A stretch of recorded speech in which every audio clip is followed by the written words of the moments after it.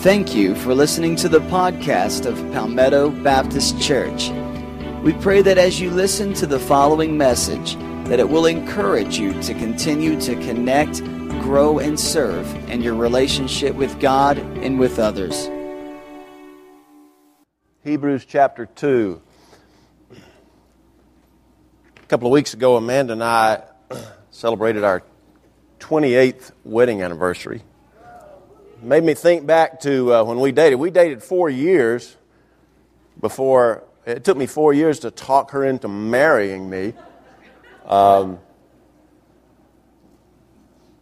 about a year into our dating time, we were talking together one day, and there's something that for most of my life I've been having to work on, and that is when I'm in a conversation with somebody, in my mind, I am a multitasker. That's not a great thing.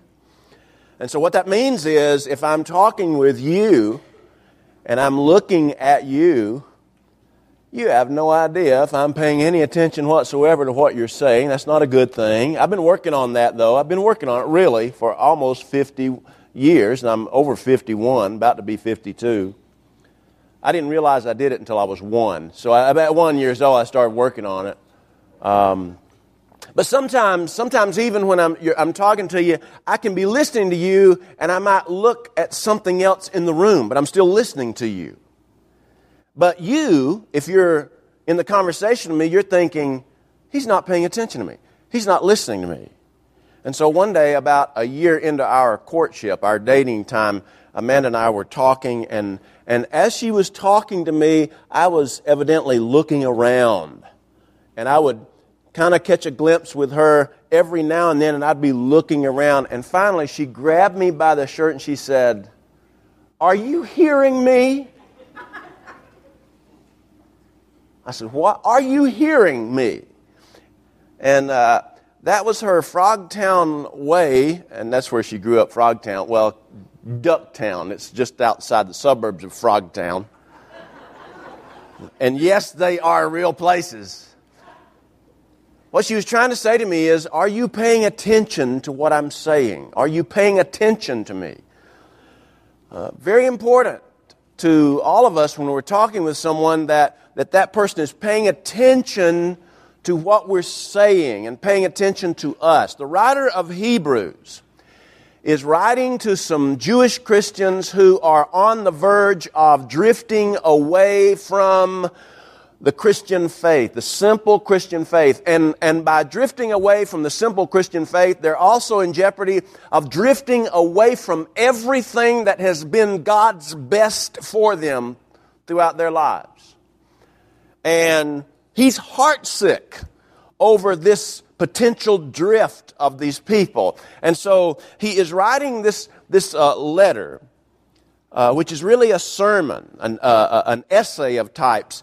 He's writing this letter for the purpose of saying, hold fast to God's best.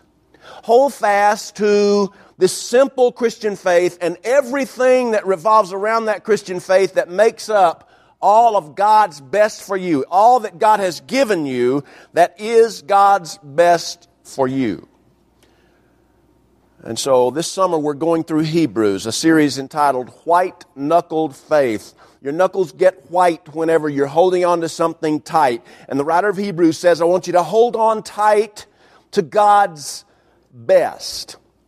He has spent the better part of chapter 1 saying Jesus is better than the prophets and Jesus is better than the angels, superior to both.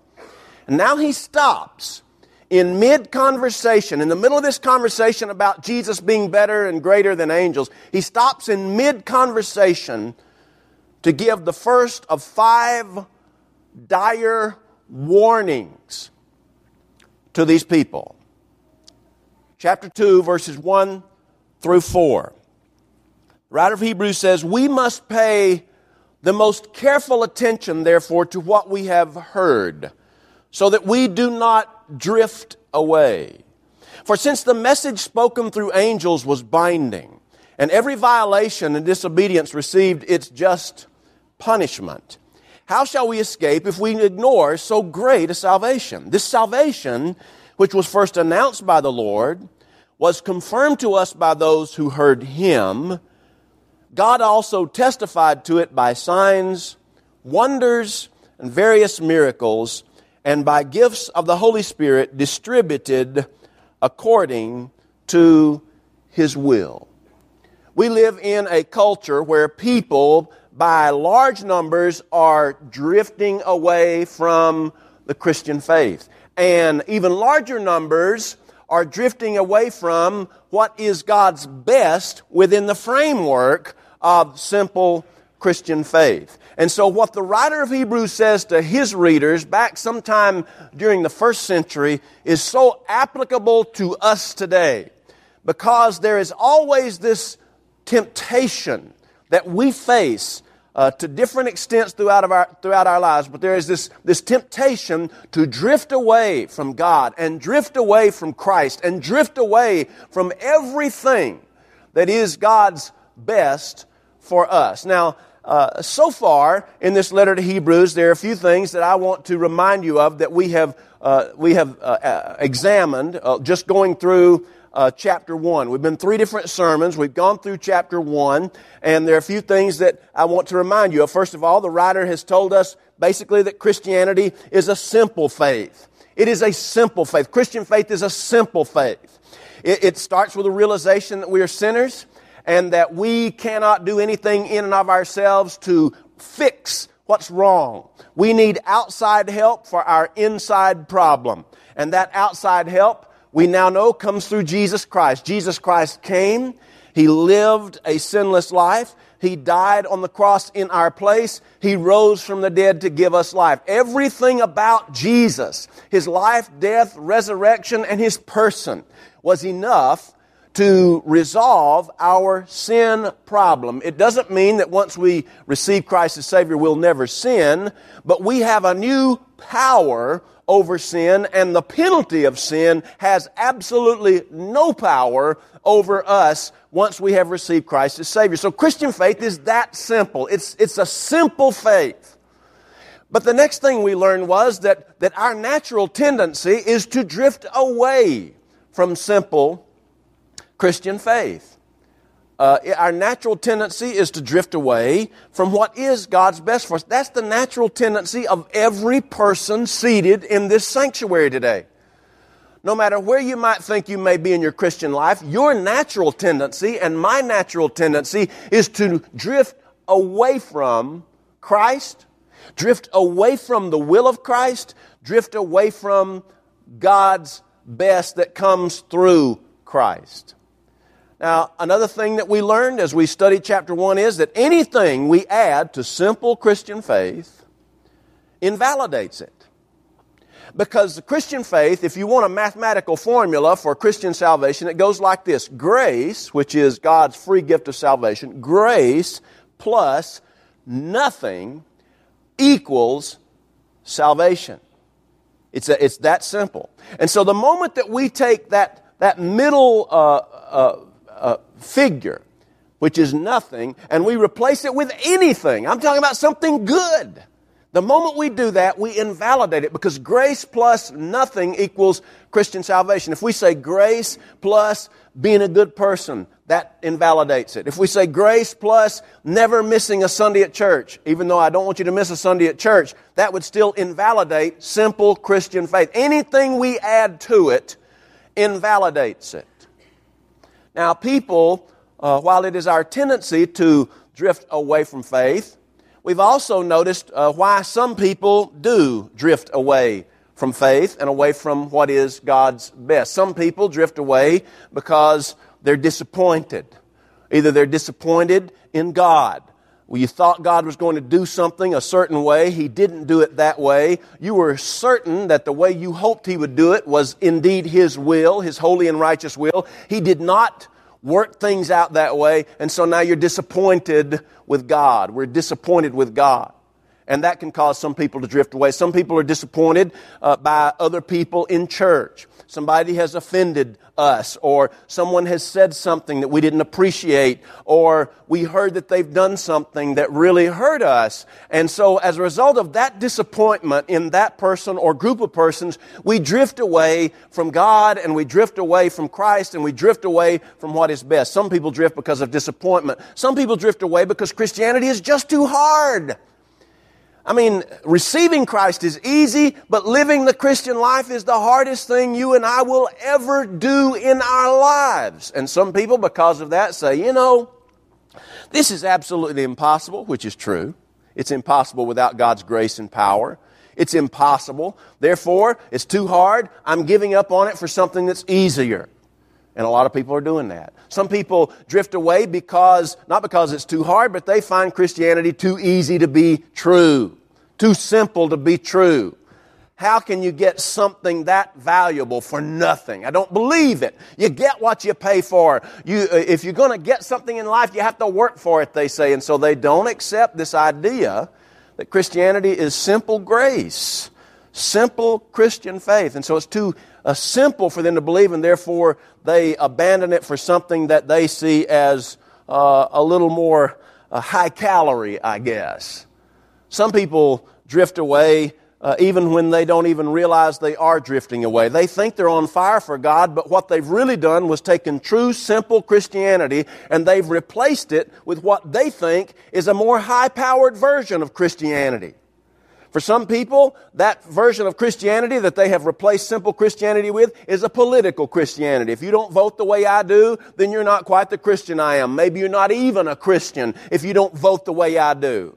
And we can't seem to get the idea that Jesus was born neither in a red state nor a blue state, nor does He wear the tag of any political party. No matter what we may think or we may have heard on certain media outlets. Political Christianity is not simple Christian faith. Some people replace simple Christianity with a Christianity that majors on the minors. I think this may have been part of the problem with the Hebrews. They had taken a non-essential issue like angels and had put it front and center and had made it an essential part of the Christian faith. You have to believe such and such about angels in order to truly be saved, or you have to believe such and such about angels in order to be a strong Christian. And the writer of Hebrews is saying, no, angels and doctrines like angels, they're out here on the periphery. They're on the edge. What is essential? What is essential to have Christian faith? Is it essential that you know that you're a sinner? I think it is. Is it essential that you believe Jesus lived a sinless life and died on the cross for your sins? The Bible says it is. Is it essential that you believe He rose from the dead? The Bible says it is. Is it essential that you have to 24/7 be a good person? No. Is it essential that you have to never miss church? As good as not missing church would be, that's not one of the essentials. Be very careful about taking a non-essential issue, even an important non-essential issue, and making it essential. Because the moment that we do that, we have erased simple Christian faith. Some people have drifted away from Christianity because they have replaced simple Christian faith with a Christian faith that is based upon some personality. A Charles Stanley, as good as he is, or a Joel Osteen, or a T.D. Jakes, or a Joyce Meyer, and everything that either one of those persons, maybe all those persons say, you take it with absolute literalism. And if we're not careful, I'm not saying don't listen to any of those, but I'm saying if we're not careful, we can make that personality the basis of our Christianity rather than simple Christian faith. And so all of that we've seen so far, and now we get to chapter 2, and we find the first of 5 very serious, in-your-face warnings. And the warning that he gives us today is this. He's saying to them, are you hearing me? Are you paying attention? Because he says in chapter 2, verse number 1, he says, we must pay more careful attention, therefore, to what we have heard. Why? So that we do not drift away. the Greek word that is translated drift away is a shipman's term, a nautical term. And it applied to a ship that was at harbor that didn't have anybody on the ship, and the ship, because it wasn't anchored, started drifting away. The Greek word can be translated one of two ways, drift away or let slip. If you're reading a King James Version, it says we need to pay more careful attention lest we let it slip. And it's the picture of a knot, in a rope tied in a knot at the dock, but the knot is not tight enough and it slips away. Or you can translate it as a ship that has drifted away. Either way, the writer of Hebrews is using it to describe people who drift away from Christian faith, who drift away from the church, who drift away from that which they know is God's best for their lives. Now, there are three things I want to say from these 4 verses that I think are very important today. First of all, I want you to notice this. Drifting can happen to anyone. Drifting can happen to anyone. I don't care if you're Billy Graham. Billy Graham, if he's not careful, can drift away from what is best for Billy Graham's life. It's not a matter of if I drift away, it means that I wasn't some superhero Christian or super faith Christian or Hall of Fame Christian. That's not it at all. The very best of us is vulnerable, susceptible to drifting away. Now, the writer of Hebrews knew this. Now, how do you know that he knew this? I want to go back to these verses, and I want you to notice the pronouns he uses. And I want you to contrast the pronouns he uses with the pronouns he could have used. Here's what he says. We must pay the most careful attention, therefore, to what we have heard, so that we do not drift away. For since the message spoken through angels was binding, and every violation and disobedience received its just punishment, how shall we escape if we ignore so great a salvation? This salvation, which was first announced to the Lord, was confirmed to us by those who heard Him. You see, all of those pronouns are plural, first-person pronouns. In other words, the writer includes himself in the warning. Now, he could have justifiably said these verses this way. Back up and let's read them the way that he could have said them. You must pay the most careful attention to what you have heard so that you don't drift away. For how shall you escape if you ignore so great a salvation? This salvation which was first announced by the Lord and was confirmed to you by those who heard Him. He could have said it that way, and he would have been on absolutely sound ground to have done so. But that's not what he did. He included himself in the warning. Why did he do that? I'll tell you why he did that. Because he knew it could happen to him. Drifting can happen to anybody. It can happen to you. And it can happen to me. Second, drifting occurs when we do not pay attention. When we do not pay attention to what we've heard, when we do not pay attention to the person of Christ, when we get distracted. I don't have to tell you that one of the big problems in our world today is distractions. I don't know if you follow the news, but there was, and I'm not exactly sure where this happened, but there was a car accident, a very bad car accident, and when the investigators came and they began to ask questions and they began to take measurements and they began to look inside the automobiles that were involved in this crash, what they found was that the accident was caused because somebody was eating while they were driving. And because they were eating while they were driving, they were distracted. I don't have to tell you about text messaging. I don't have to tell you about emailing. I don't have to tell you about talking on the phone, which most of us, myself included, have done and do. But we live in a very distracted world. And the more distractions there are to us, the less focused we are on what we need to be doing. If I'm driving down the road, I need to be focused on what I'm doing driving down the road. I don't need to be messing around with my phone. I don't need to be distracted. I don't need to be looking at what kind of tourist attraction is over here to the left at the auction store or whatever. I need to pay attention to the road and not be distracted. Well, in our Christian life, we can drift, any of us, in the same way. We drift because we fail to pay attention. You see, distractions, that lack of paying attention is even more a problem in our spiritual lives than it is when we're driving or when we're talking with someone and we're looking off in different directions and not just making eye contact with them to let them know that we're listening. Drifting occurs when we do not pay attention. And the third thing I want you to get from these verses is this. The cure to drifting lies in holding fast to a confirmed message through regular maintenance. Through regular maintenance.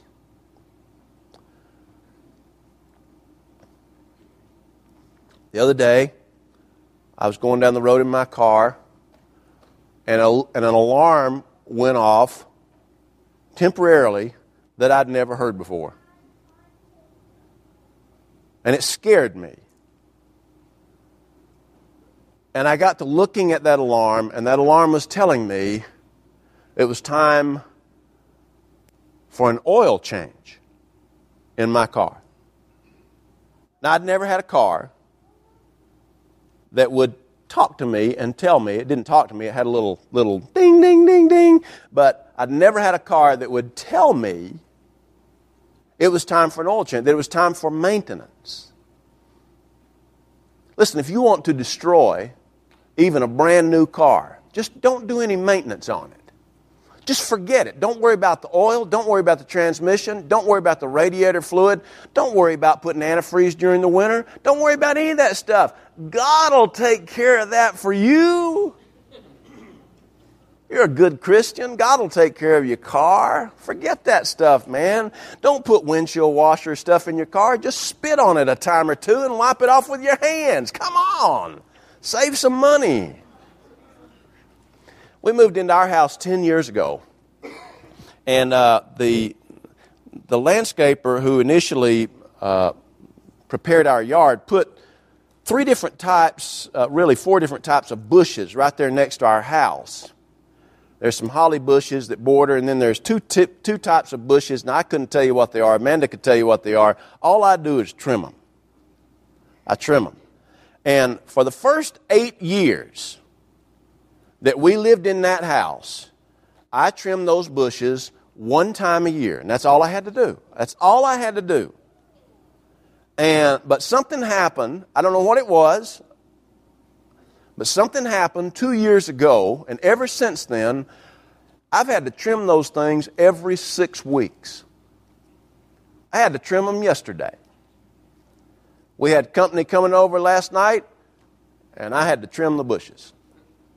They had straggledy vines. You know, bushes can't grow uniform so that they keep their shape. They have to have a little sprig there and a sprig there and a sprig over here and 3 over there and all uneven, so you gotta shape them up. And what I have found out about those hedges, those bushes, is that they have to be regularly maintained. I've got to maintain them. I had a certain type of grass planted in my yard. They call it lazy man's grass. It's called centipede. The reason it's called lazy man's grass is because rather than growing up, it grows out. I like that. Because it grows out, and it grows out pretty fast, but it doesn't grow up very fast. And so you don't have to cut it quite as often. I like that because I don't want to have to cut it twice a week. I cut mine about once every 10 days. But even then, it still has to be maintained. But let me tell you something about your Christian life that is similar to hedge cutting and trimming and cutting your lawn or servicing your car. You must maintain your Christian life. I'm not saying that you have to maintain it or else you're going to lose your salvation. I'm talking about you must maintain your Christian walk through prayer and Bible reading and Bible study and worship and fellowship and contemplation and meditation. You must maintain your Christian life if you want to grow in your Christian life. So many people today, if they give their testimony, all they do is talk about, well, way back yonder, I realized I was lost and I accepted Christ as my Savior. And that's as far as they go. They're still like babies in their testimony, which is, that initial conversion experience, that's wonderful. But what has God done in your life since then through your continuous maintenance of your faith? Listen, any relationship with God, with anybody else, any relationship must have regular maintenance.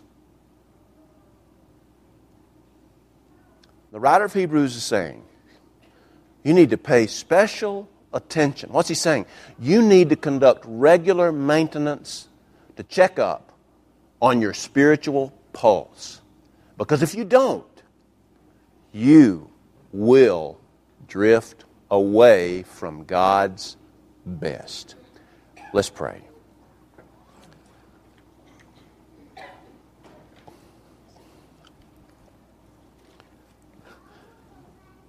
Heavenly Father,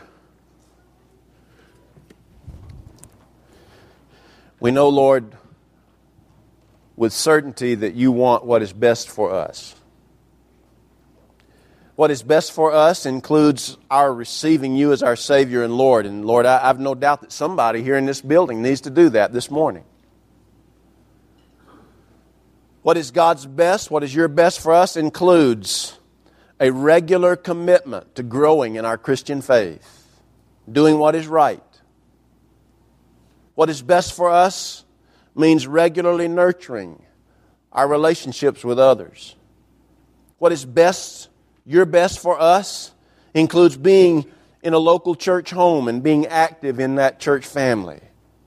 What is best for us is being mindful to offer you praise because it is due, but also what is best for us includes taking our problems to you. Lord, this altar is open to any or all of those things.